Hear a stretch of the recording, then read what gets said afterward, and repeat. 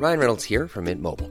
With the price of just about everything going up during inflation, we thought we'd bring our prices down. So to help us, we brought in a reverse auctioneer, which is apparently a thing. Mint Mobile Unlimited Premium Wireless. How to get 30, 30, bit to get 30, bit to get 20, 20, 20, bit to get 20, 20, bit to get 15, 15, 15, 15, just $15 a month? Sold! Give it a try at mintmobile.com/switch. $45 up front for 3 months plus taxes and fees. Promo rate for new customers for limited time. Unlimited more than 40 gigabytes per month. Slows full terms at mintmobile.com. Spring? Is that you? Warmer temps mean new Allbirds styles. Meet the Superlight Collection, the lightest ever shoes from Allbirds, now in fresh colors. These must-have travel shoes have a lighter-than-air feel and a barely-there fit that made them the most packable shoes ever. Plus, they're comfy right out of the box. That means more comfort and less baggage. Experience how Allbirds is redefining comfort. Visit allbirds.com and use code SUPER24 for a free pair of socks with a purchase of $48 or more. That's ALLBIRDS.com, code SUPER24. So the countdown, or should I say the count up to episode 300 continues here on Life in the Stocks this week, as I'm joined for episode 293 by Brendan B. Brown from Wheatus, BBB, the triple B. Everybody knows Wheatus, of course. Wheatus from their smash, huge hit single, Teenage Dirtbag, which was... There's only two words to describe it, really. Culturally ubiquitous at the time it came out. It was absolutely everywhere. And it really is the perfect song. It's one of those songs that has not diminished in any of its impact or its quality in the last 20 years. Every time I DJ any kind of rock, pop, punk, emo, alternative, anything under that umbrella, you can pretty much guarantee that Teenage Dirtbag by Wheatus is going to make an appearance in the set. Probably my favorite DJ moment of this year, in fact, was Soundtrack by that very song. It was at Slam Dunk Festival. It was during my last DJ set of the day on the Dickies stage, warming up the crowds for Bowling for Soup. There was about 20,000 people in the field, beautiful sunny day, and the last song that I played right before Bowling for Soup came on the stage was Teenage Dirtbag, and to have that many people singing along was a very special moment. It's actually given me goosebumps thinking about it right now. And yeah, just a beautiful song. And I've seen the band live on one occasion, only once, and I talk about it in the podcast with Brendan, and I was blown away by the size of their back catalogue and just what a tight band they are and how much their fans really, really love them. And we talk about all of that in this podcast, along with the aforementioned smash hit song Teenage Dirtbag and the influences behind that song, the perhaps unlikely lyrical influences. And then we talk about the re-recording of the song when the master tapes were lost, and that whole process of trying to recreate the sound of something that you make when you're youthful and naive and making mistakes and learning how to make records for the first time, and then how that changes with experience and hindsight. He's just a lovely man. And we had a really nice talk. There's a lot of mutual friends, and a lot of those people get a mention in this conversation. People like Jarrett Reddick from Bowling for Soup. Obviously Jason Perry from A was just on the show last week. And Wheatus' booking agent, Ed Sellers, good friend of mine. I was actually with Ed over the weekend watching Trailer Park Boys' Bubbles and his band The Shit Rockers, and Billy Bob Thornton and the Box Masters as well. Went to London and Liverpool to see the shows, took a bunch of photos, had some amazing conversations with Billy Bob and some of the other guys in his band after the show. And it does look, I don't want to count my chickens just yet, but fingers crossed, touch wood, it does look like Billy Bob is up for coming on the podcast at a later date as well. So watch this space for that. If you're not already, please do subscribe to the show wherever you get your podcasts. We're available on all major podcast platforms, and you can also follow me on Facebook. I've recently deleted Twitter off my phone because I just don't use it anymore. But Instagram and Facebook, you'll find me. And reluctantly, I've decided to start posting more video clips and kind of snippets from the show over on TikTok, which, you know, I hate that app so much. I hate the whole culture around it, but I feel like it's, you know, it is, the reality of it is it is a good platform to promote stuff, because videos seem to just go viral and get way more views on that platform. So I'll be doing some more posts from podcast clips over on there as well. At Matt Stocks DJ is where you'll find me on all of them anyway. And you will find Wheatus throughout, and I do mean throughout the UK, during September, October, and November. They're basically on tour over here for about 2 months. There is what looks close to about 100 dates, so I'm not going to read all of them out. But if you go to wheatus.com/shows, you can see where they're going, and it really is every pocket of the UK. So go see this band live. Please do enjoy episode 293 of Life in the Stocks with Brendan B. Brown from Wheatus.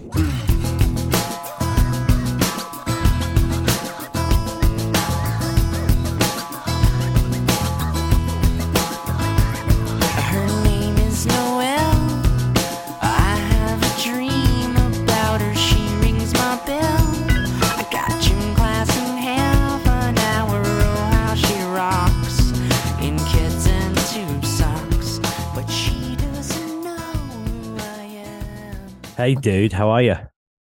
Good. Look at that. That's a setup, isn't it? We're in business. Yeah, I think we're okay now. So Sorry about this morning. Not at no all. Excuses. This is better. No apologies. This is Okay. better. Strong signal, proper setup. And just going back to what you were telling me about your dog. 16 is quite the age, isn't it? He's an old boy. He's I've had different people tell me different things about how it correlates to human age, but somebody said he's over 100. I don't know if that's actually true, but because he's a small dog, you know. But he's on the floor next to me now, and he's giving me a whimper here and there. Where is he? Amongst the chairs and the wires. Yeah, I can't see. We have a string quartet coming in today to record a chamber music version of Teenage Dirtbag. Wow. And, what you see behind me is our live rig sort of patched into our recording rig so that they can hear themselves and do a proper performance. So it's all happening. Always. Well, I love that. Yeah. I actually, I've got a story to share with you, and you can maybe fill in some details and tell me whether or not this is the way it happened or whether Okay. I've made up details in my mind, because I have a tendency to do that, and I guess we all do. But you I do as well, played yeah. at the Brooklyn Bowl in London Mhm. about 6 years ago, I want to say. Yeah, I remember that show. Great And show. it was such a good show, and I was the resident DJ at that venue, so I'd always DJ around band sets. And I remember at least the way I remember it is the way you guys approach the set is you'd kind of just let the audience dictate, the track list and the order of songs and everything, and it just seemed like a request show basically. And what blew me away was that everybody who was there had such love and adoration and appreciation for Wheatus. And I seem to remember, but correct me if I'm wrong or not, that you didn't even play Teenage Dirtbag because everybody was just such hardcore fans, and they were like, "Yeah, we don't need to hear that one." And I was like, and they didn't even play it. Would that No, have happened that way? No, we did play it. We always play it. Right. I think Matthew has a very short list of perhaps the one show where we didn't play it. Or the two shows, one where we didn't play it and one where it was cut short. That's a monsoon in South Africa I'm talking about. But we definitely played it at the Brooklyn Bowl in London. I remember that I think that was one of the shows we exceeded 2 hours of set time because, as you said, there were people in the front row from the Netherlands and Belgium, and a few German fans had flown into London or stopped in on a tourist trip to see the show. Excuse me. And that was one of those shows where what we intended to happen with the audience calling the set list thing actually happened, which is to say that they take over the show. So Yeah. I wouldn't call it so much interactive as just we're out there sort of back and call, Yeah. Um, 100%. And I loved it. And I loved it takes how a lot of work to get to that point where you can play 55, 60 songs that they call out, whatever it is. Obviously there's some we can't get to. there are technical reasons for that and other things, but the vast majority of the catalog, first 3 albums at least, we intend to come back. Actually, I shouldn't say first three. It's gonna be all 7 that we're gonna have selections from on this one. So I think the song pool at the end of this summer's rehearsal sessions will be somewhere between 60 and 70 songs. Wow. But And definitely they're all more. bangers, man. It was one of the best sets I've ever seen. I was really blown away and really impressed by your musical ability, the love, as I said, of the people who were there for your band, and just the overall vibe in the room that night. It was one of the most lovely crowds I've ever seen, and that must be, I guess, a recurring theme at your shows, because I spend a lot of time around different bands and I tour with different bands, and every band has their own unique particular type of fan. Obviously, the band is like the lighthouse, and people go towards that lighthouse, and each band puts out slightly different lights. Is the way I like to look at it, and I feel like Sure. Yeah. as a group, you determine certain perimeters. You know, obviously, it's all music, but I definitely think that different acts attract different types of people because of the message in their music, the way they carry themselves. And your fan base definitely is, in my experience, obviously you have infinitely more experience with your fan base than me, but in my experience, some of the sweetest, loveliest, genuine appreciators of music I've ever had the pleasure of engaging with. I was really, really touched by the relationship you share with your crowd that night. Yeah, we're very fortunate in that regard. We're kind of the lucky end of from the '90s, really, in some ways. We uh, we established that relationship after Teenage Dirtbag and A Little Respect were hits. We're talking about starting in 2004, 2005, 2006, when the crowds dwindled and we were left with this core of people who were interested in more than just what they'd seen on television. And the the best thing about that period, the real reason that that's the sustaining infrastructure for us now, is because we got to know all of those people. If 20 people came to see us at a show, we met and befriended almost all of them. Some of them wound up working for us in our merchandise and in our live crew. Some are just long-term friends who we make breakfast plans with when we roll into Aberdeen or Worcester or where you name it, um, and that that has grown. Those 20 people or so have grown into, because to be perfectly honest, there were shows where there were 20 people, and then that's it. 2005, 2006, and those 20 are now, the 200 or 300 that are right up front, and they determine the course of the show that they want to pay for. So they get to determine in the moment what kind of an evening they're going to have, and our job now is to be as flexible as we can be to accommodate whatever they are feeling. You don't know what a crowd is experiencing. What kind of a day did they have? What kind of a week has it been for them? Is it a Friday night? Is it a Sunday night? Is it a different mood? Did the mood of the nighttime not match the mood of the day?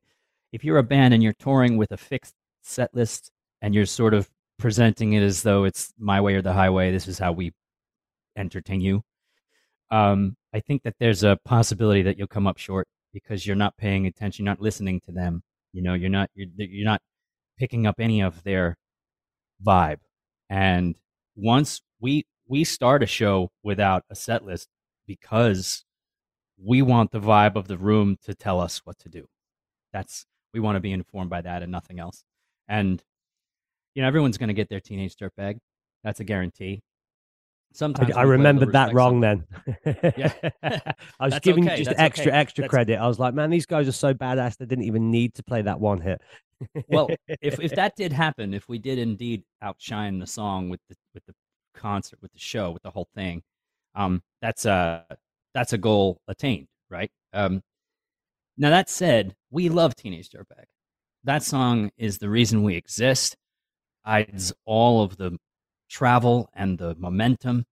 It's our manager. It's our record label. It does the job of so many. It's a PR company, it's the locomotive that pulls us along, and we're obligated to follow it and to admit that it only partially belongs to us. It mostly belongs to people who see themselves in the narrative, and that we're obligated to deliver it exactly how they need to hear it. So we're trying all the while to be as accurate to the album as we can possibly be on that song and the others, and just show up and give you your 25 pounds worth, and make sure that you walk away glad you spent it. That's all.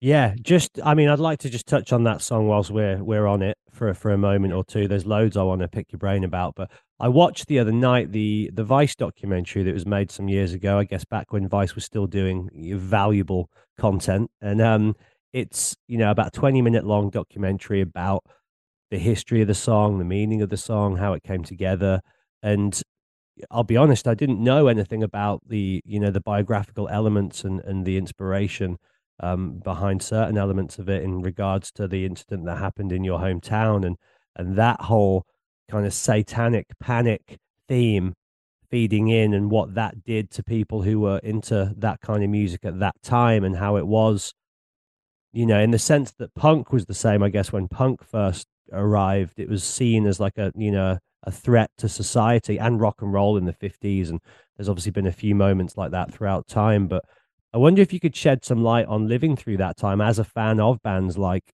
I Made and AC/DC, and, being an outsider kid, and then something like that that's so horrendous happens literally like in your back garden pretty much, right? And then Yeah. how that feeds into the society that you're growing up in, and the mood in that town at that time. Well, yeah. So I think a lot of kids come into their own identity with music.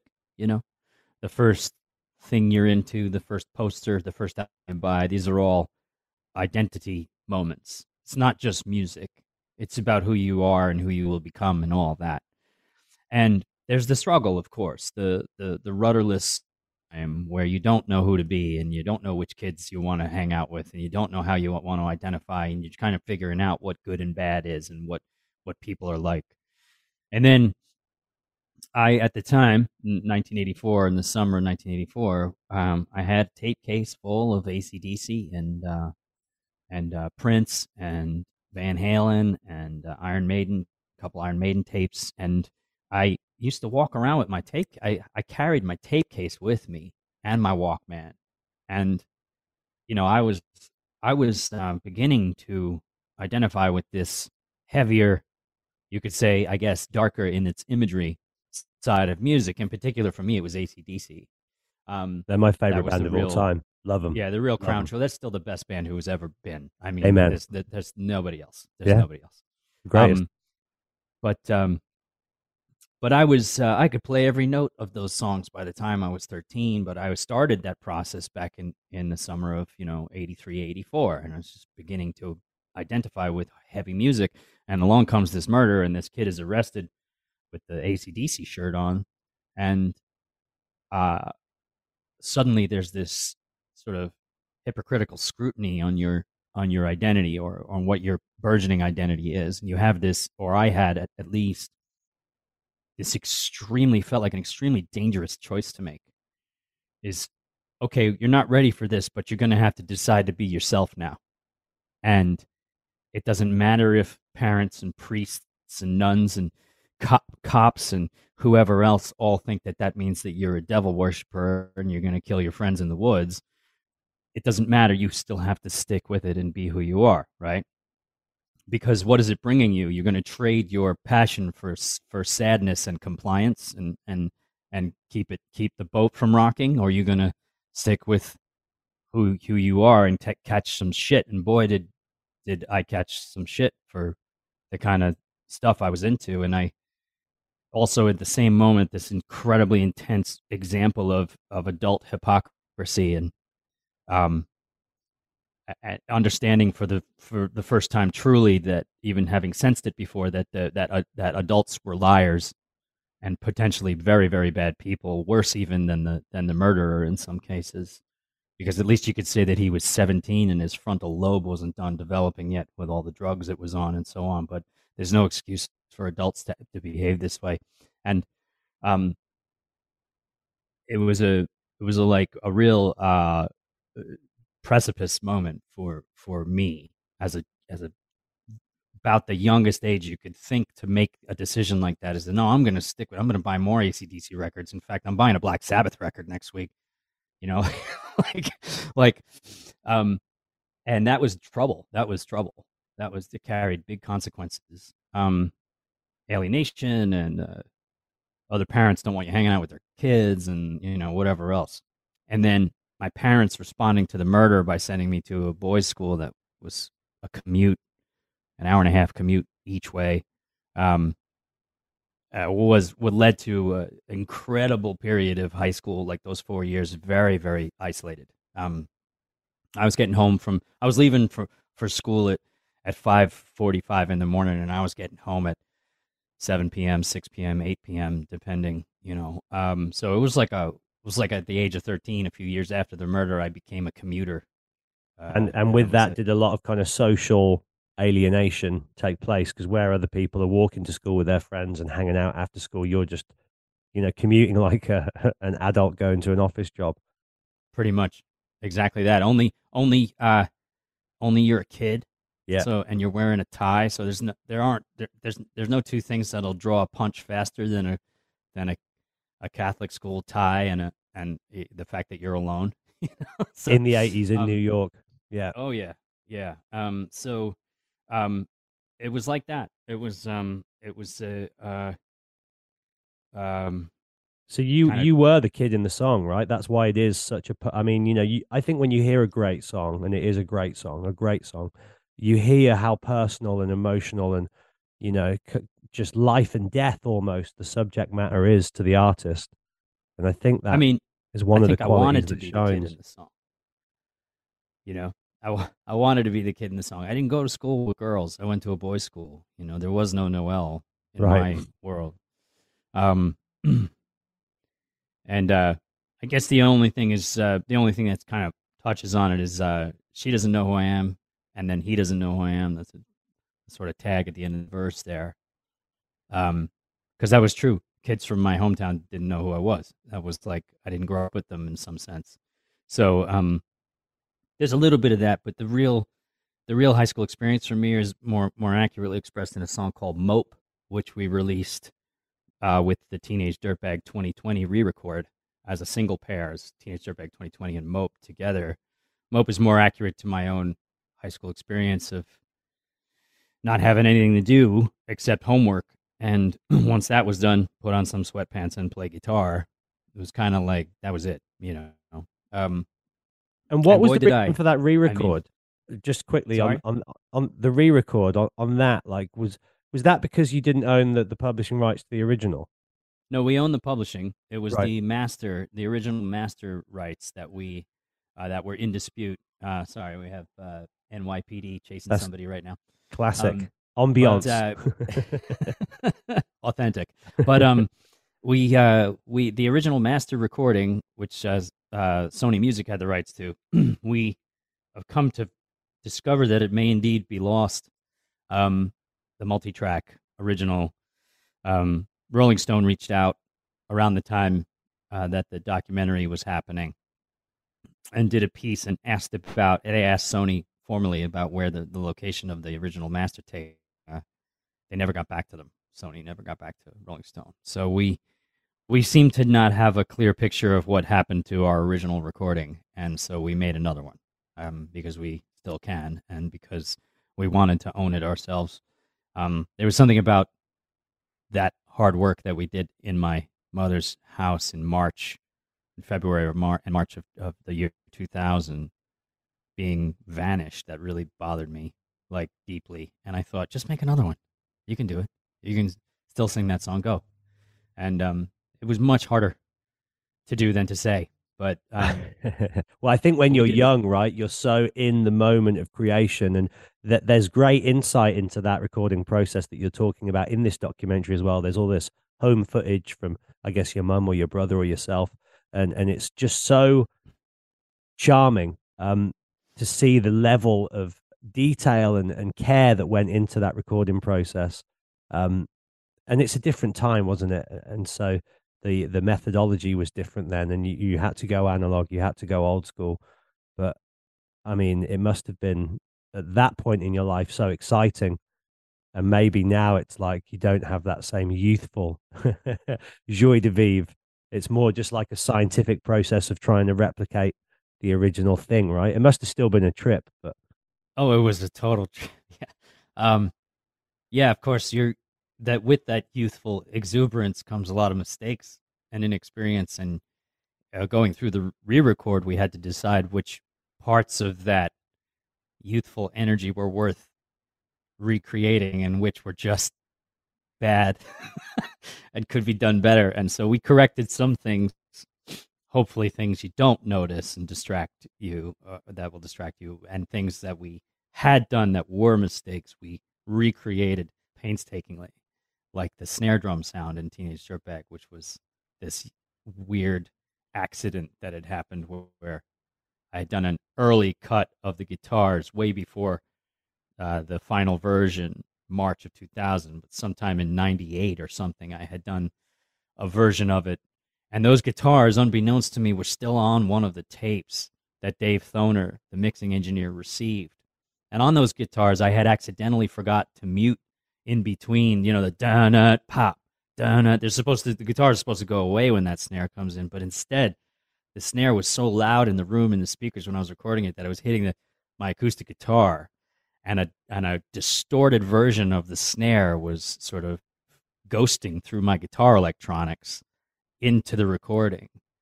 And there was just something about that chorus that was not working until we found that it was that on the left side, there's this like ghost guitar version of the snare that has to be there. And I got recreated the angles by standing on a speaker cabinet and cranked it to the point where I thought my eyes were going to pop out of my head, and did that version again. And I thought, what the hell were we thinking? This was so stupid. Every proper engineer who works in the studio would say, boys, you get out, you're not ready. So have you ever met Tom Green? Did your paths ever cross back in the day? No.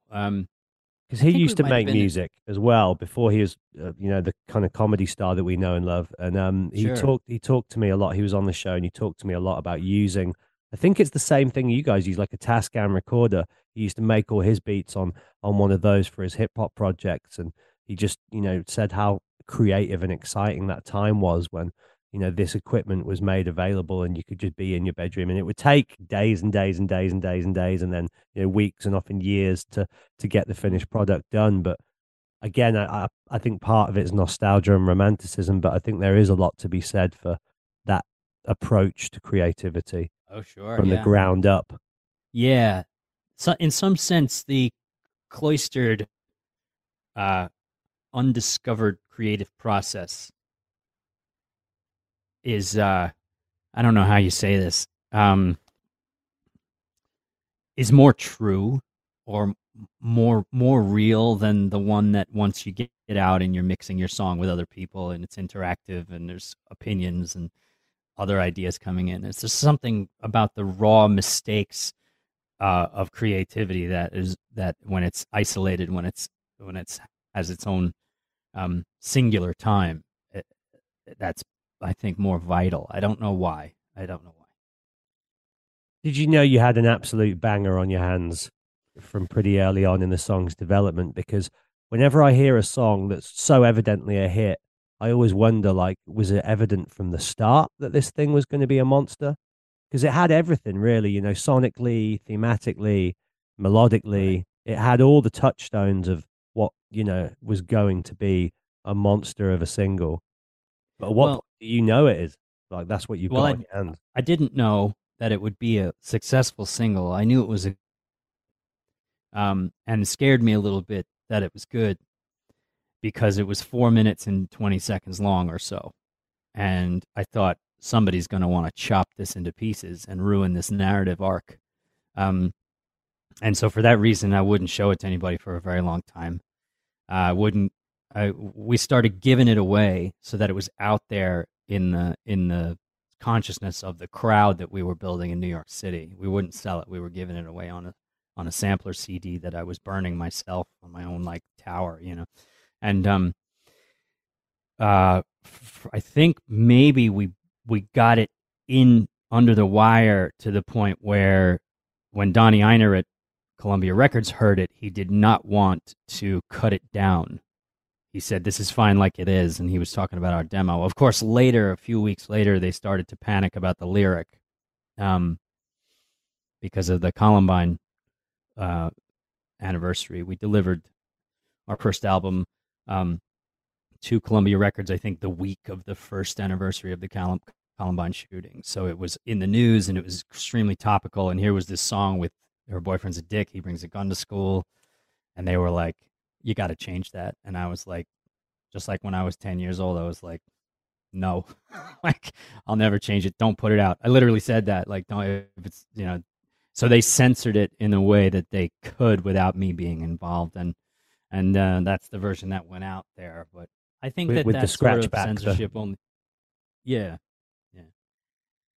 But I think that just draws people in. If you can't hear something, you want to know what it is. right? Yeah. Am I right in thinking this? Did you later go on to score a film about the Columbine shooting? Yeah, we wrote a song called "Now," which was a score for a specific scene, a suicide scene in April Showers, which is a movie made by a survivor of the Columbine massacre. Yeah, it's intense. Go look at that movie. Go watch that. That's April Showers or April Skies? It's April Showers. I April believe. Showers. And Yeah. I mean, was that just coincidence, or were you just attracted to that subject matter because of the fairly Well, close proximity the to your director story? sought me out after the fact. Right. And we kind of hit it off, and he said, look, can you do something unique for this scene? We can't find anything to work for this scene. Can you make something for it? And the song "Now" was just written and was composed and performed and recorded while I was watching the scene. So it's actually scored. It's a song on our I think our fourth album, and called the Lightning EP, and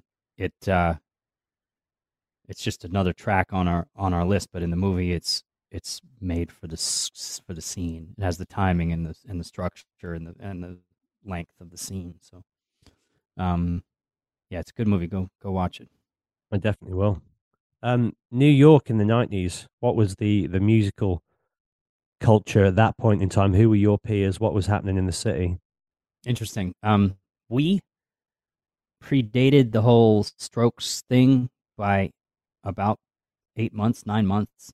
And we were also originally from Long Island. So the bands in the scene that were made up of Manhattan kids and Brooklyn kids, we didn't really know them very well. We were kind of like outsiders.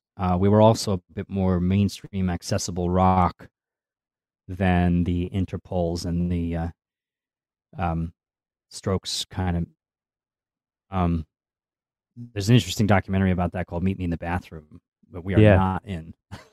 Right. But or not into my knowledge. I haven't watched it yet, but I've been watching clips of it while eating my breakfast and wanting to have enough unbroken time to sit down and watch it. And I think that that's a pretty accurate assessment of what happened in New York City from 1995 to 2001 or so. So yeah, for me, New York City music scene was always the Magnetic Fields. I don't know if you're familiar with them. I do know the 69 Love Songs, right? Yeah. Yeah. I was so lucky. In 1996, somebody brought me to a Magnetic Fields show at the time at Fez under the Time Cafe, and it was just this tiny little scene where a bunch of kids were sitting in booths watching Stephen Merritt do his thing with his band, and it was I couldn't believe it. I had never heard a single song, and I bought everything they had that night. And in particular, a song called Josephine, that he sang, and on the record, one of the girls in the Magnetic Fields sings it. I'm pretty sure, but yeah, live that night, he sang it in his big baritone with a with a smoldering cigarette stuck in the top of his piece of crap Hondo guitar or whatever, and he still had his construction boots on from work, and it was just, I couldn't believe it, man. It was like a real, like, you don't know what you're doing in music moment for me. Go back to the drawing board, you know. So Magnetic Fields was always, for me, the New York 90s music scene. Amazing. And another band called East River Pipe, or an artist called East River Pipe. It's really cool. Yeah, and I saw the Wrens. They were a Jersey band, but they were basically coming up in New York. Band called Chavez. A band called Holiday. They were from out of town, too. I think they were from Connecticut. But these are all like the sort of 90s bands that didn't happen. Orange 9mm was kicking around. There was a pretty decent post-hardcore scene still happening. Quicksand, Helmet, you know. That was New York 90s music for me. Say hello to a new era of mental health care. Cerebral is here to help you achieve your mental wellness goals with professional therapy and medication management support. 100% online. You'll experience the all-new Cerebral Way, an innovative approach to mental wellness designed around you. You'll get a personalized treatment plan from a therapist, prescriber, or both in a safe and judgment-free space. Your Cerebral therapist or prescriber will outline a customized plan with clear milestones along the way, so you can get to feeling your best. With Cerebral, you're not alone in your mental health journey. We're here to empower you to live a fulfilling life. So take that first step towards a brighter future and sign up today at Cerebral.com/podcast and use code ACAST to get 15% off your first month. Offer only valid on monthly plans. Other exclusions may apply. Offer ends July 31st, 2024. See site for details. As a person with a very deep voice, I'm hired all the time for advertising campaigns. But a deep voice doesn't sell B2B, and advertising on the wrong platform doesn't sell B2B either. That's why if you're a B2B marketer, you should use LinkedIn ads. LinkedIn has the targeting capabilities to help you reach the world's largest professional audience. That's right, over 70 million decision makers all in one place. All the big wigs, then medium wigs, also small wigs who are on the path to becoming big wigs. Okay, that's enough about wigs. LinkedIn ads allows you to focus on getting your B2B message to the right people. So, does that mean you should use ads on LinkedIn instead of hiring me, the man with the deepest voice in the world? Yes. Yes, it does. Get started today and see why LinkedIn is the place to be to be. We'll even give you a $100 credit on your next campaign. Go to linkedin.com/results to claim your credit. That's linkedin.com/results. Terms and conditions apply.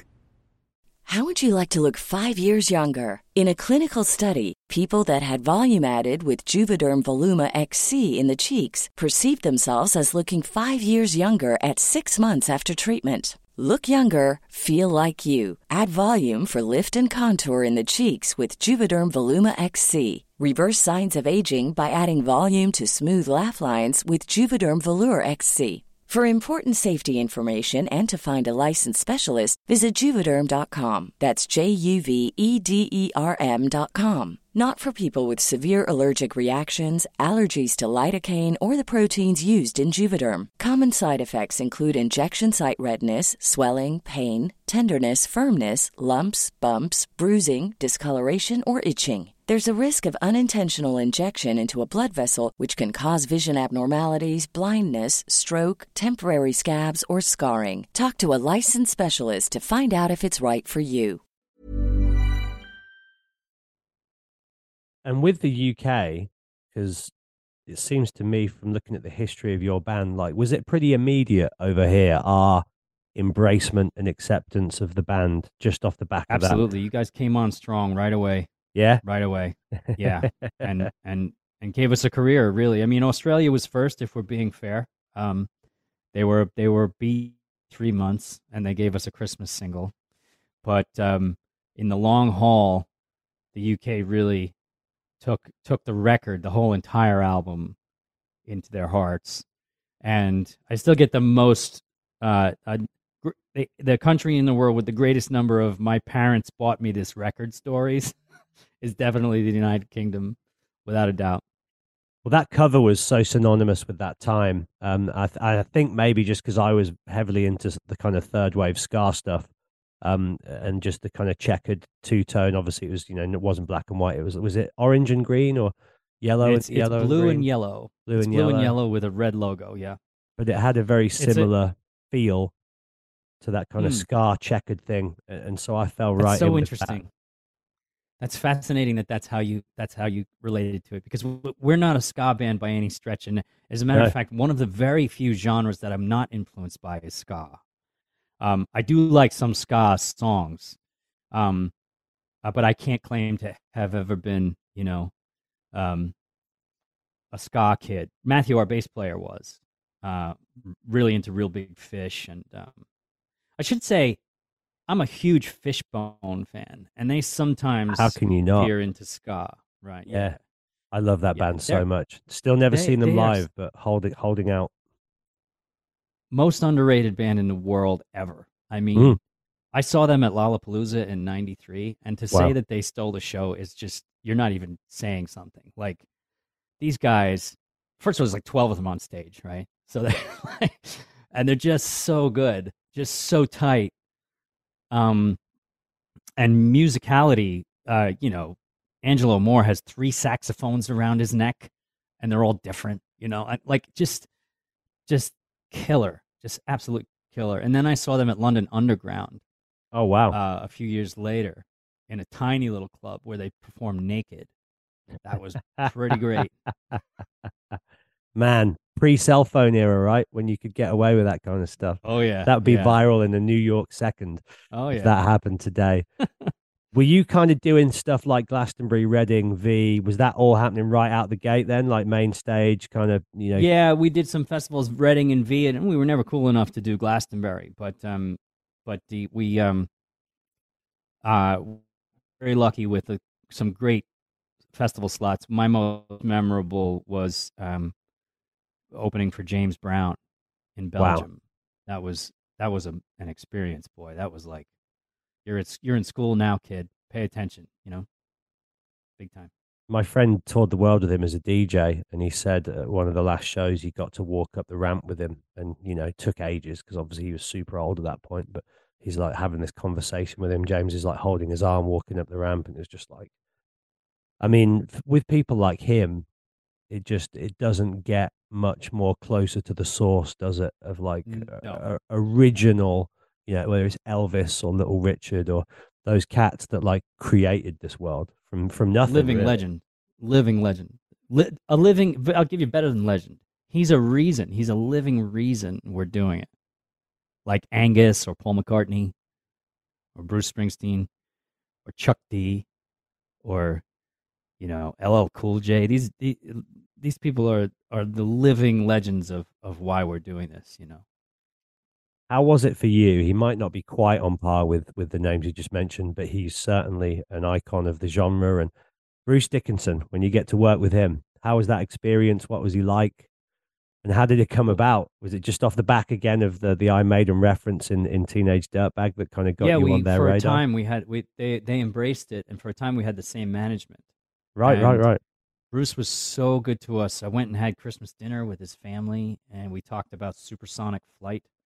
Um, you're talking about the best rock and roll heavy music frontman of all time, right? And it's going to be centuries before somebody can fill those shoes. Because if you watch an Iron Maiden show now, they're better than they ever were. And what are they, in their 70s, 60s, and I mean, like, we're talking about guys who really genuinely take care of themselves so that they can deliver some of the craziest music that's ever been made. It's a lot of people talk about Maiden and don't talk about their musicality. Have you Which ever heard was any, like, insane. Yeah, yeah. it's insane. There's a absolutely artisan crafted thrash metal happening at any given moment, which is to say that it's the most intense kind of playing that you can do, and it's not sloppy. Yeah.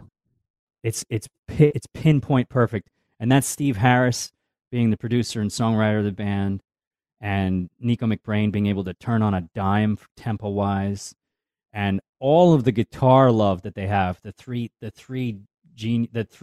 holy trinity of guitars in that band, and it's just like, There's nothing that band can't do, and you should, if you get a chance, pay a lot of money to see Iron Maiden before they don't tour anymore.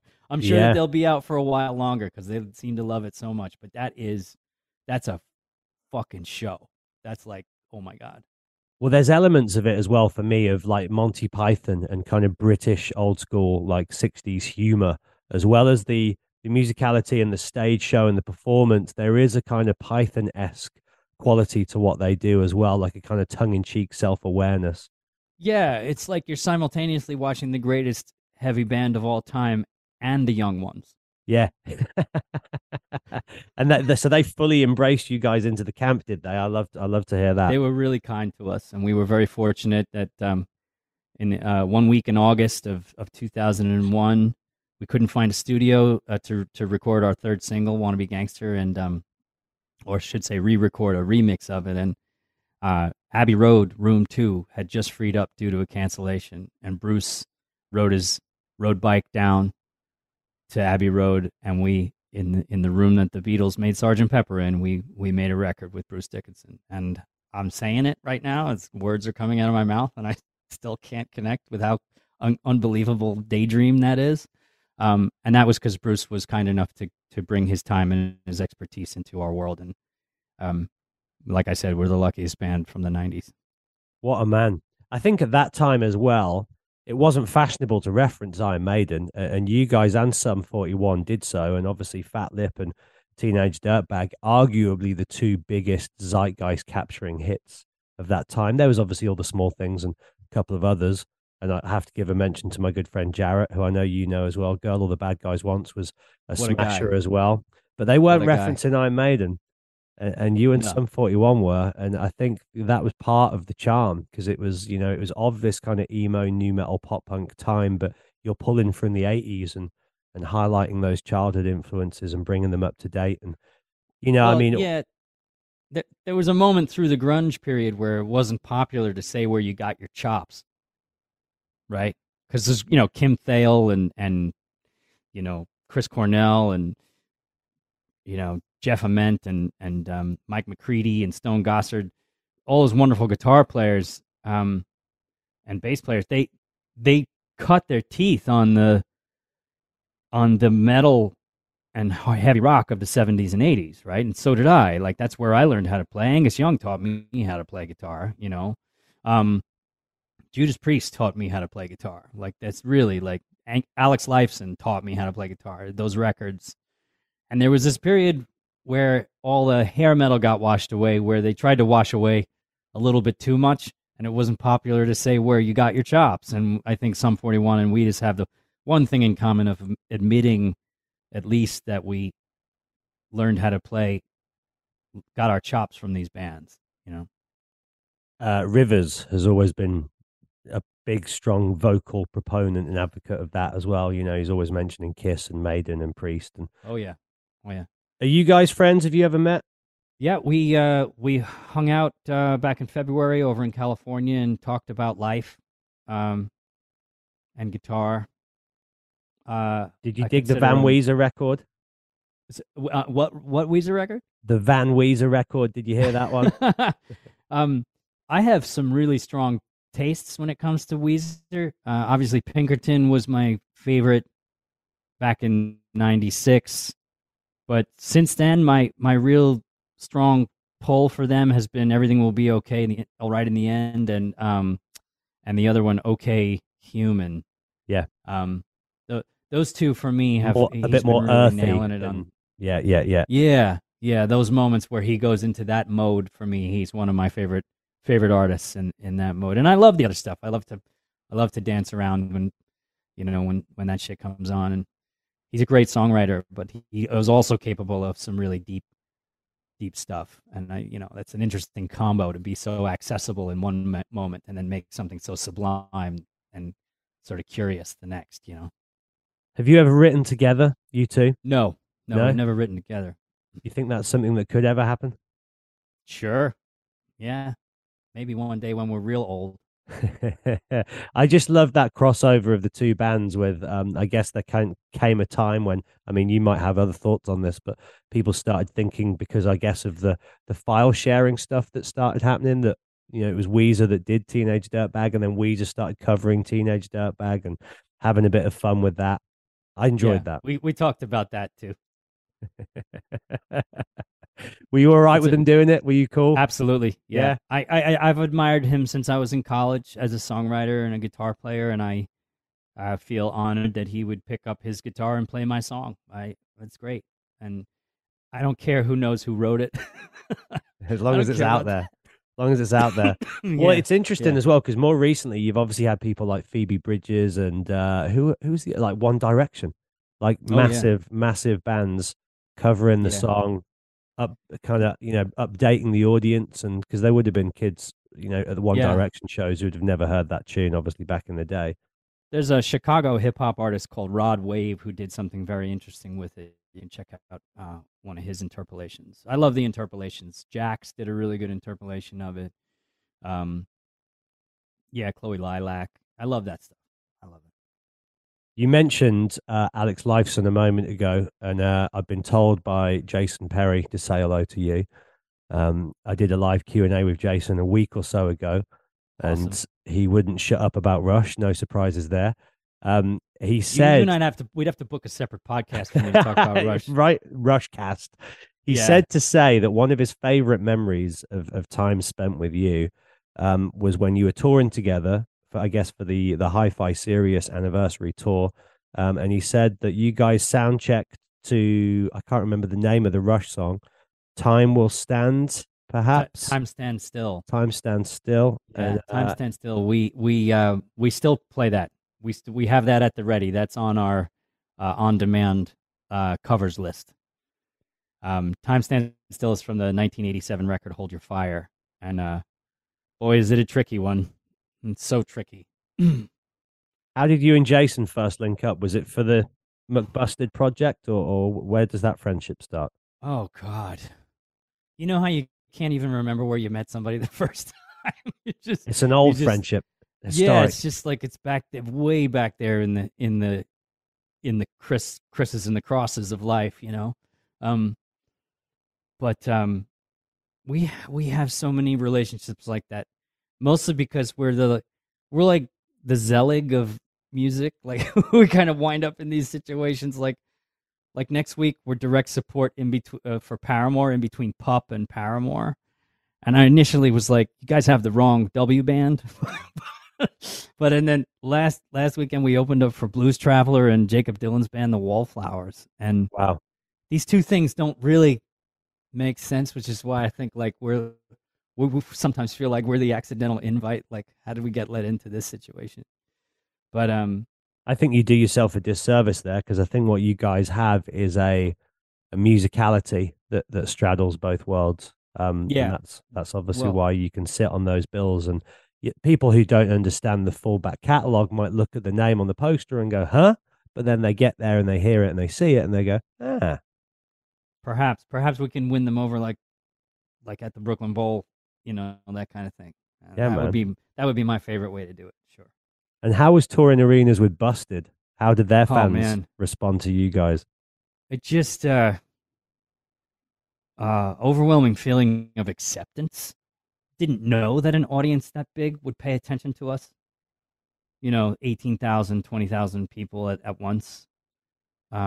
And pay attention to what we're specifically doing. Not necessarily all waiting for Teenage Dirtbag, but a majority who are waiting for Teenage Dirtbag also catching something else that they're really interested in.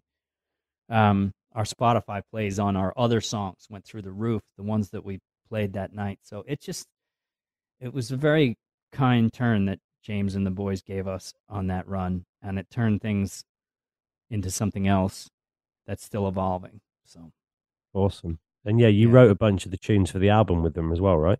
I wrote no, not the newer Busted record, but I did write with James on his Son of Dork record. We wrote a song together called Boy Band. Got it. And we've written several other tunes together that are as yet unreleased. So, As a matter of fact, I have to do a feature for him tomorrow. So, There we yeah, go. it's all still happening. He's a good friend of mine. I saw him back in March as well. It is all happening. And Jarrett, I love, and I've known Jarrett for 12 years or so. I've toured with Bowling for Soup a bunch of times. I'll be seeing him in 2 weeks at Slam Dunk over here. Excuse me. And I remember the tour quite well. It was 2006 or 7 around that time. You guys did a big run all over the UK with Bowling for Soup. And they're another band who just, I guess, are so much bigger in the UK than they are in the States because of just the absolute love that the UK has for that band. And, you know, they obviously hit at a similar time with Girl All the Bad Guys Wants. And, you know, they've just over the years retained such a massive, loving, loyal fan base over here. That must have been a good time. Was it mid-noughties the first time you hit up the UK shores with them? Actually, no. The first time we hit the UK was in March or February of 2001. But Bowling for Soup were on with our Bowling radar for Soup, because, I mean, yeah. oh well, yeah. The first time we came over with Bowling for Soup was 2007 on the Get Happy tour. That's the first time we toured with them. There you go. Yeah, that's the one. Bowling for Soup. Jarrett and his entire operation. I've learned on tour with him that you must be an entertainer first and foremost, right? He is so connected with that concept. You go to Bowling for Soup, it's just impossible to have a bad time. It's not going to be. It's just guarantee. It's an absolute guarantee because the guy is so entertaining and he just knows what he's doing up there, and he fronts one of the coolest, funnest, tightest, cool Texas rock bands in the whole entire universe. So it's like, it's the whole package with him. He's like a living cartoon. He's like a living Hanna-Barbera cartoon. You know, I see him that way. I see him as animated. And me too. His voice, he's like the even Roger just his Rabbit talking of voice. pop punk. Yeah, Exactly. Yeah. And you know, it's just like, well, I can't think about that dude or see him on TikTok without smiling. It's always a smile. So you know, he's a great one. He's another dude. Have you ever written together? I could see some amazing stuff happening if you We never had the chance down. to write together. We we crossed paths so quickly, and he's down in Texas, and I'm in New York. So, but we should. There's no excuse for it. We should really do it one day. I reckon you should. Can I ask you about the second album? Because again, I wasn't really aware of this until, you know, sort of delving into the history of the band ahead of today's chat. But that album, Wall to Wall, is like just single city. There's so many good tunes on the album. I know you did re-release Lemonade later on, but there's like, you know, there's The Deck, Anyway, is it Freak Out, Freak On? Freak On, yeah. Freak On. So many great hits. What happened with that album, man? Didn't matter if that record was Sgt. Pepper's, man. They would not putting it out. It was doomed no matter what it sounded like. And I worked really hard at making each one of those songs a uniquely aggressive yet accessible piece of heavy pop rock, power pop, if you will. And none of it connected with them because they didn't have a plan for us to have a second album at all. They were done with us. So and why was that? Because was sales not good from the first album and Dirtbag? No, we recouped on our first album. We were cheap. But those were the days of CDs costing $25, having 2 good songs on them, artists playing the game that the label wanted them to play, and generally speaking, not high value for your buck in as a consumer. And we were not about that. We took too long, and we didn't let the A&R or any stylist come to our sessions or our photo shoots or any of that stuff. We just didn't know how to play the game. We were unseasoned. Some artists get the whole package right? They know how to talk the talk and make the label people feel included and all that stuff. We weren't that band. We were just independent, sort of working class jerks from Long Island who only knew how to do what we knew how to do. And right bangers. if you say so, sure. Thank you. And you know, I mean, to this day, it hasn't stopped Lemonade. I mean, Lemonade went and did its own work. It never even got a release in the United States. Lemonade was never put out by Columbia Records in the United States. It was serviced in the UK briefly with a whimper. pressed 1,000 CDs or something ridiculous like that. They got the dates wrong on the posters. It was just all like they were just like obviously flushing it down the toilet. So, so was that like yeah. a difficult time for you on a personal level to, make something which still like that? If that album came out today, it would sound incredible and like one of the best albums of the year on any list. And What you was make really- you make something yeah. so good, and then you get dropped and no love. Like, Sure. what does that do to your sense of self-worth and your overall mood and well-being? I guess it was briefly, I felt really, undermining, sort of shook up and feeling like maybe I shouldn't be doing this.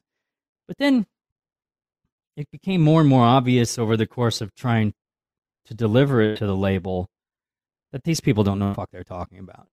And I'm best to be not in their system. Let's get out of here. Like that was good. The disappointment and the sort of dissolution and the self-loathing were quickly replaced with these people don't get it. Let's leave. And it was that became the next path for us. The rest of our career, right there, deciding to not try to be a major label band anymore in any sense, having recouped on the first album and still not being able to build. What else can you do? We thought that's it. This is done. There's something wrong with the system. And we were right, because the very next year they merged with BMG, and it was like the collapse of the music industry. iTunes came online, YouTube started up, CDs disappeared. I still had people in 2005 telling me CDs were going to come back and sell tons again, and it was just like, no, I don't think so. So the genie was out the bottle by that point, wasn't it? Yeah, and there were a lot of people running around trying to tell the future, and they were all wrong, and they were all older and used to a higher profit margin and fewer artists' rights and so on. So goodbye to that. So from that point on, are you pretty much an independent operation Absolutely. from then till now? And is that the way you've done things every step of the way ever since, in terms of management and label and everything? Yeah, we haven't had management or a label for 18 years now. There's no room for that in our operation. We do our own work. We load our own gear. We pack our own trucks. We do our own tech.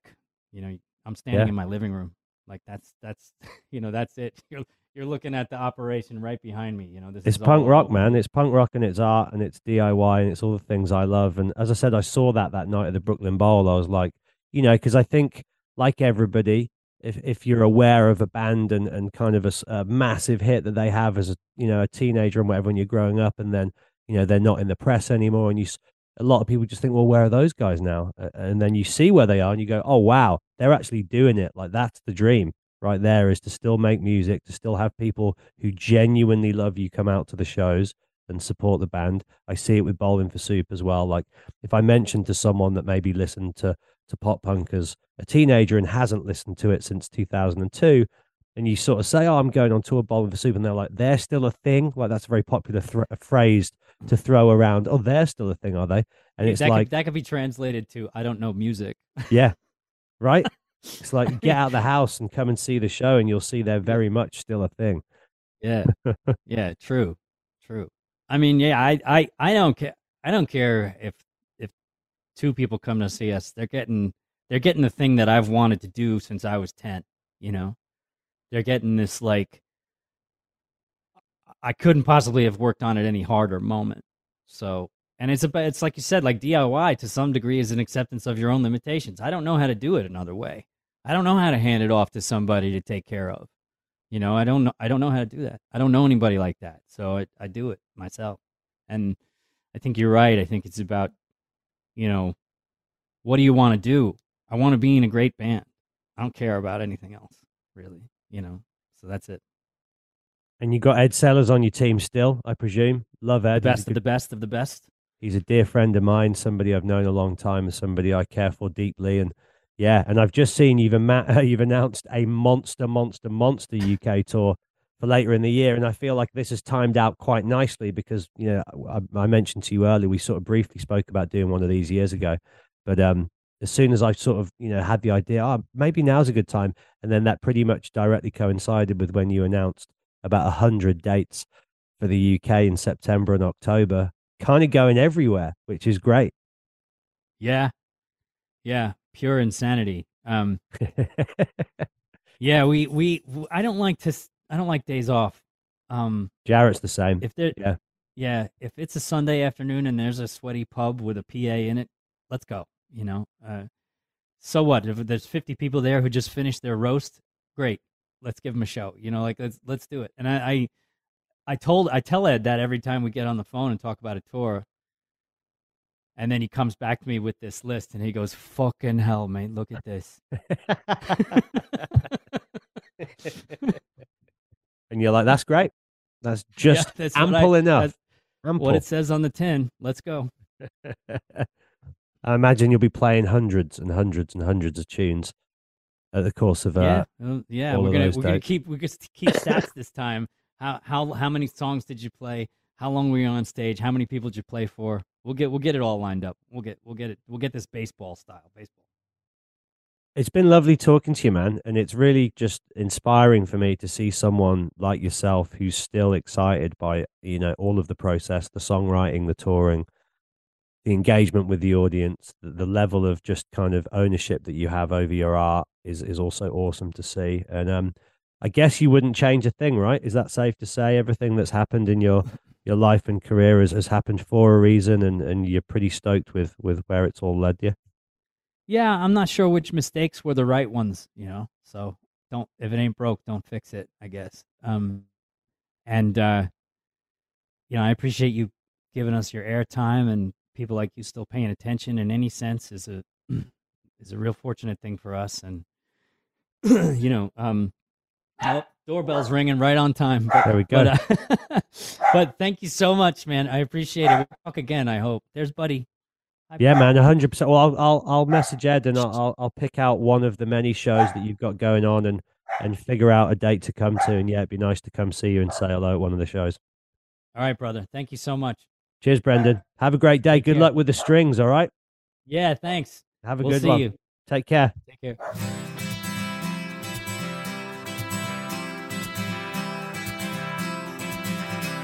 I try to discover a little something to make me sweeter.